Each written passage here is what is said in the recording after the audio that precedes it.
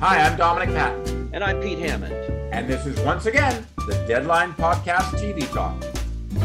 Well, today we're going to be discussing the contenders for Best Comedy Series, won last year by Ted Lasso, which is once again eligible. But we're going to talk about all of that. And you're going to hear part of my conversation with the cast and producer and director of a harrowing movie called The Survivor that appeared on HBO, is eligible for Outstanding TV Movie this year. Barry Levinson, the amazing talent and Oscar winner behind that. And wow, all I can say. Yeah. Ben Foster, extraordinary performance. You'll hear about that in a little bit. But first, we're going to talk the complete opposite. We're going to talk laughs, comedy, jokes, all of that. Best comedy series, Dominic. And we're going to be incredibly dour about it. I mean, talk about plethora of riches. You know, I will first of all just give a broadcast shout out, because broadcast does have a contender. They do have skin in this game here with the wonderful debut season of Abbott Elementary, which was just amazing. Blah, blah, blah, hyperbole, all of which it deserves.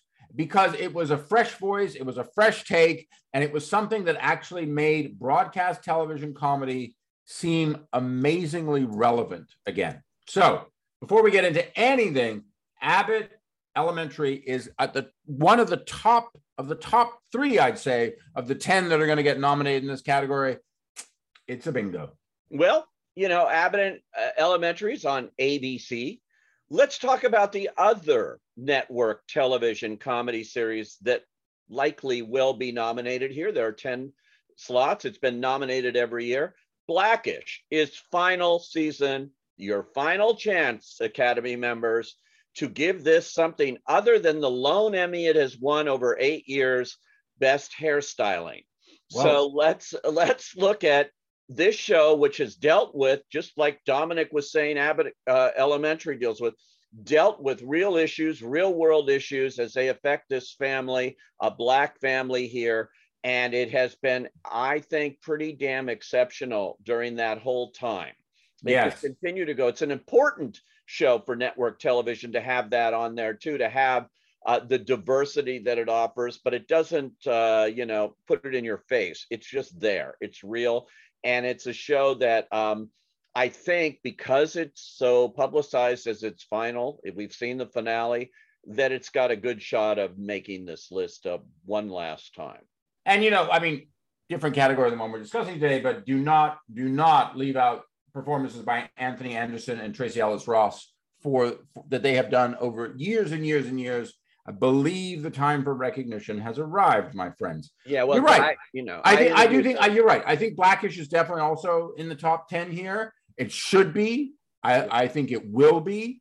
And if it's not, that's one of those ones where I think the TV Academy would have to have a really hard rethink, because this is a show that deserves a nomination. This is a show that deserves the recognition and the acknowledgement of what it did over the years, and also how well it did it. You know, exactly. we shouldn't say these shows like, oh, you have meaningful topics that you talk about. That's great. Let's clear you in. No, Blackish had meaningful topics that it talked about incredibly well, with smart performances, with good ideas, and butted heads with Disney on more than one occasion, and yet ultimately cracked through the barriers that were placed in front of it. So, you know, if that's literally the definition of winning, in my opinion. Exactly. And that show you're referring to, that episode you're referring to that was not aired on ABC, is airing on Hulu. They brought it back almost 2 years ago now. Yeah, so, exactly. I mean, there's something like that. Okay, I will say though, let's talk. Let's kind of get ourselves on the pitch, so to speak. Yeah, let's get this out of the way right now. Ted Lasso, is it going to win? God, you know what? You're kind of saying yes. I vote here. I'm not going to vote for Ted Lasso. I think it's won too much already. It's won everything. It's fine. I like the show, but give it to something else. And if I have my druthers here, last year you saw, and I voted for it in writing, and I'm not in the director's branch, but I'm in writing, and I voted for it, and it actually won. is Hacks. And that was right out of the gate. And I tell you, season 2 is even better. This show is so well done.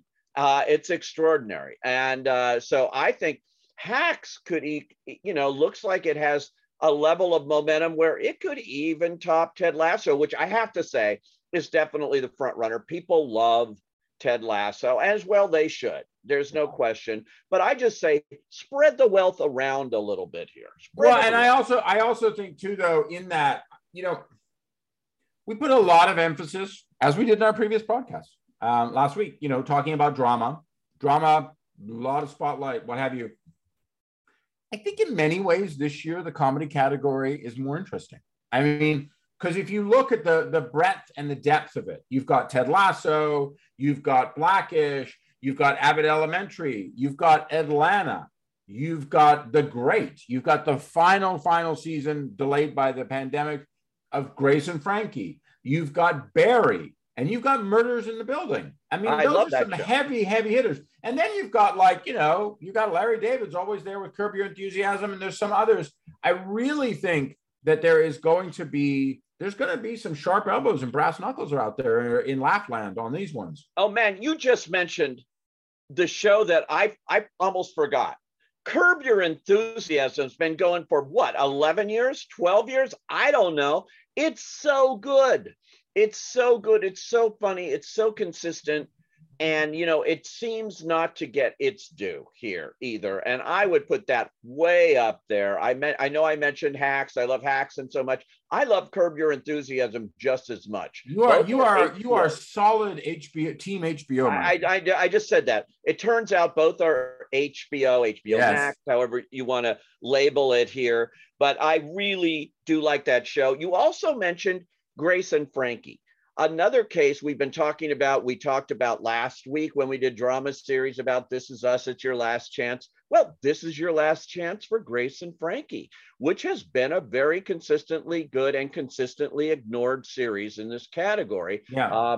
All 6 seasons, and now it's the 7th and final. Will they go there? Finally recognize that show?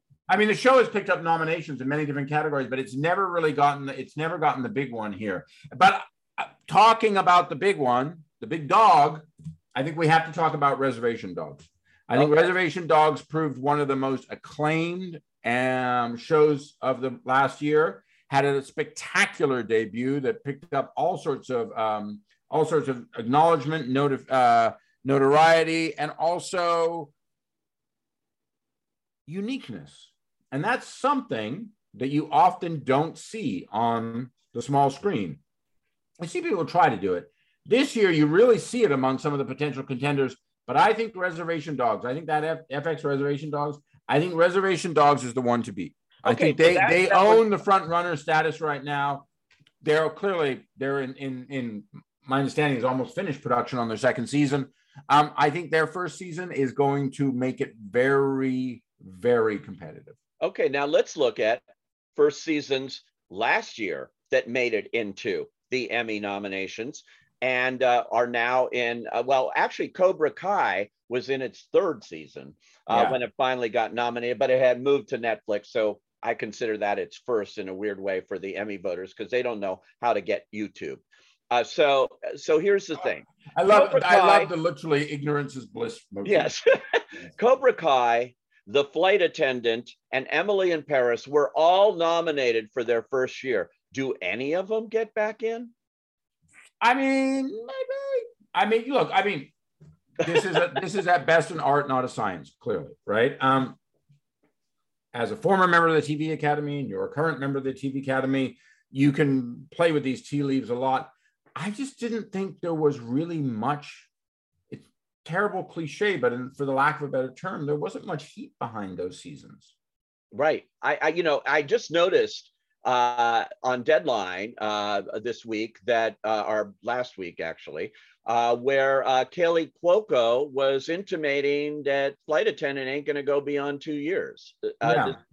Maybe that's a ploy to tell TV Academy people, hey, I'm not going to be around for any more glory here at the Emmys, so why not remember this? Yeah. And, you know, that made a big splash in its first year there. So I wouldn't be shocked. There's another first-time show that reflects a big Emmy-winning show of the past, and that's And Just Like That, the Sex and the City spinoff on HBO, which I don't think is going to make the list. I don't think so either. I think that show, look, clearly, Sex and the City fans, aging like all of us, they're strong, my friend. They're solid. But I think ultimately this revival of sorts had issues. Obviously, the Chris Noth situation with the accusations against him. I also think it was heavy-handed.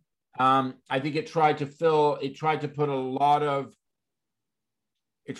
with a lot of issues and then kind of reverted back to its 1990s heyday at the same time, even though it was trying to break away from that. And ultimately, I think that was unsuccessful. And I think they navigated the absence of Kim Cattrall rather wisely. Again, heavy-handedly, clearly, basically begging her on screen to show up. But I think that it's forgotten. You know, this is something that I think is real. Unlike movies, it's pretty straightforward, even a streaming age. You go like, look, you bring a movie out in January, it's really hard come the end of the year, December, or even January of the next year, for Oscar voters to even remember that movie was out there. It's very hard. It's a strategic move. If you've got a little bit of Sundance heat behind you and you build throughout the year, maybe that can get it for you, AKA Coda. Sure, totally. But that's a rare beast. TV is a little different because of streaming, because everyone now eventually ends up on streaming, some faster than others, et cetera, et cetera. But the Sex and the City sequel, I guess one will call it, just seemed to kind of happen and then end. And then there was no blast radius beyond the Chris Noth scandals that really kept it going. Yeah.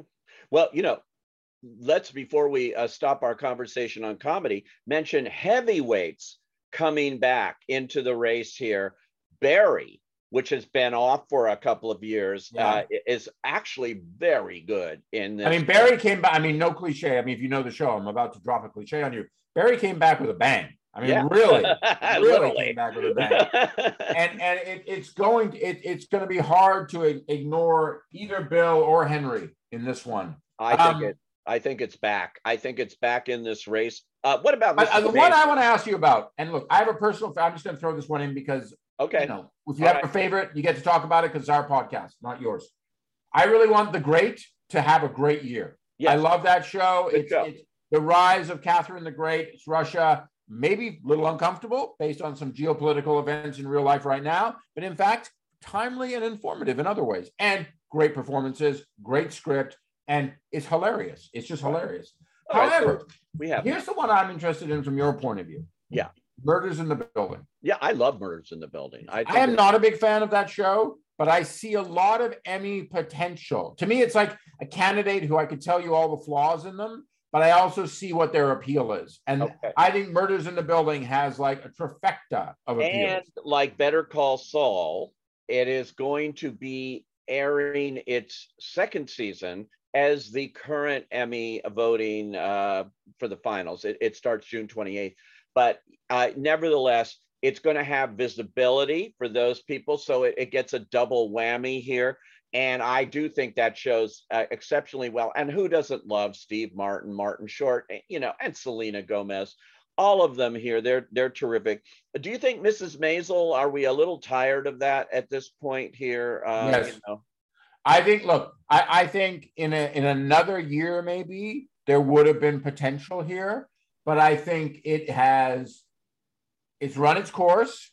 And it's got some really stiff competition. I mean, if you got to fill 10 slots, boom, I can fill them right away. It could be like a jury and I can have alternates if I want, you know, like it's already happened here. So I think that's something that's very, very strong. You mentioned about Murders in the Building. Of course, Murders in the Building were part of our Contenders TV event. Yes. As was something else that you're going to tell us a little bit about. I'm going to share with you part of my conversation with Barry Levinson and Ben Foster, the star of Survivor, a true story, boy, of Harry Haft, who fought to stay alive in the concentration camps in Nazi Germany, and it's harrowing. It's all true. It actually was at the Toronto Film Festival a year ago, which is where I saw and reviewed it, thinking it was going to be a theatrical release. HBO swooped in, picked it up, and now suddenly it is a major contender in the outstanding television movie category, and it is something you won't forget. Listen to my conversation on The Survivor.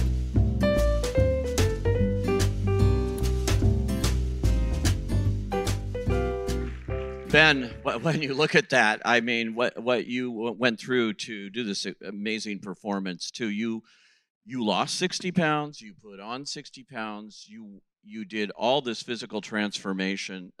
What was the most challenging thing of taking on the life of Harry Haft here? It's a learning curve. In a very short while, we won't have those that have survived on the planet, but their children are still here, wanting to be in service of that. The weight loss was personal. It was personal for me. When you see the documentary footage, when you see images of the Holocaust, you can't just walk in and be like, well, I lost 15 pounds. And it was a personal decision that I wanted for myself to see how far I could drop and still be able to fight.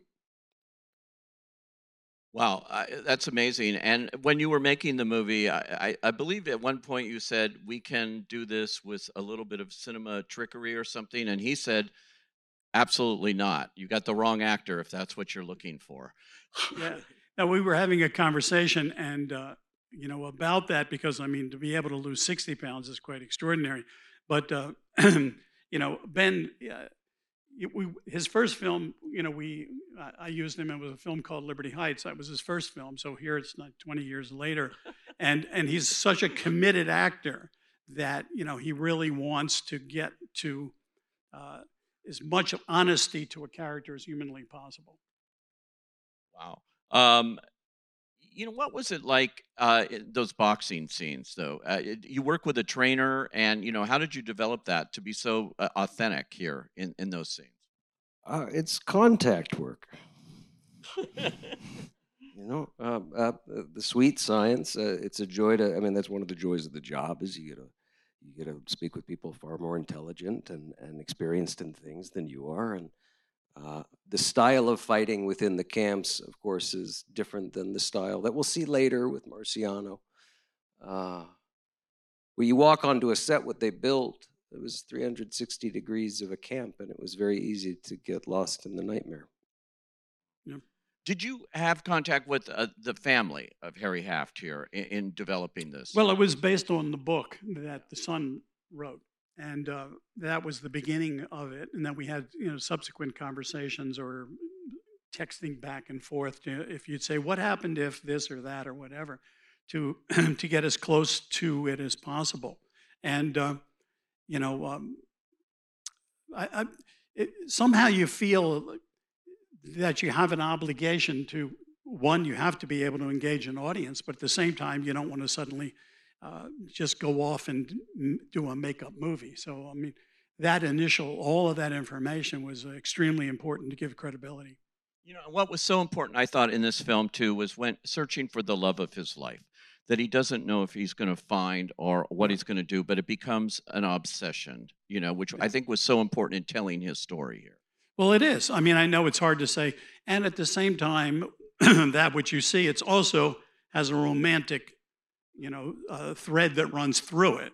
You're not going to gather that from that scene, but but that was his search, and the only reason he ever fought was to get attention. That if it's in the paper, that if she his girlfriend survived, that she might, find him. So that was his motivation. It wasn't that he wanted to be a great fighter.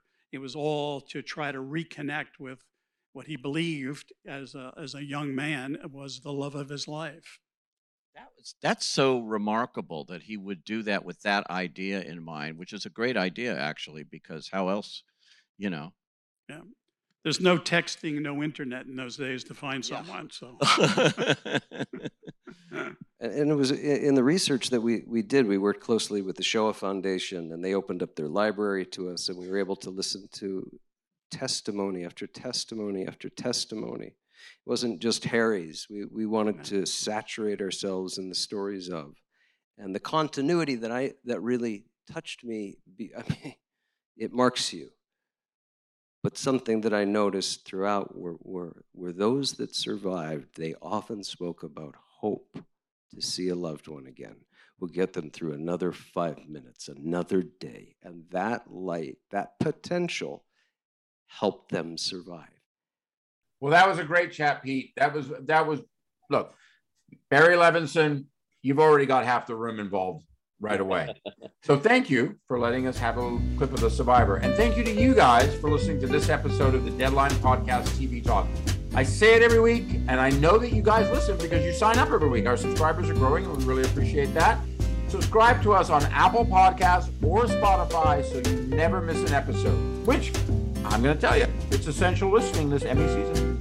And of course, you can find all of our TV breaking news at deadline.com. Thank you for joining us as always. Talk to you soon.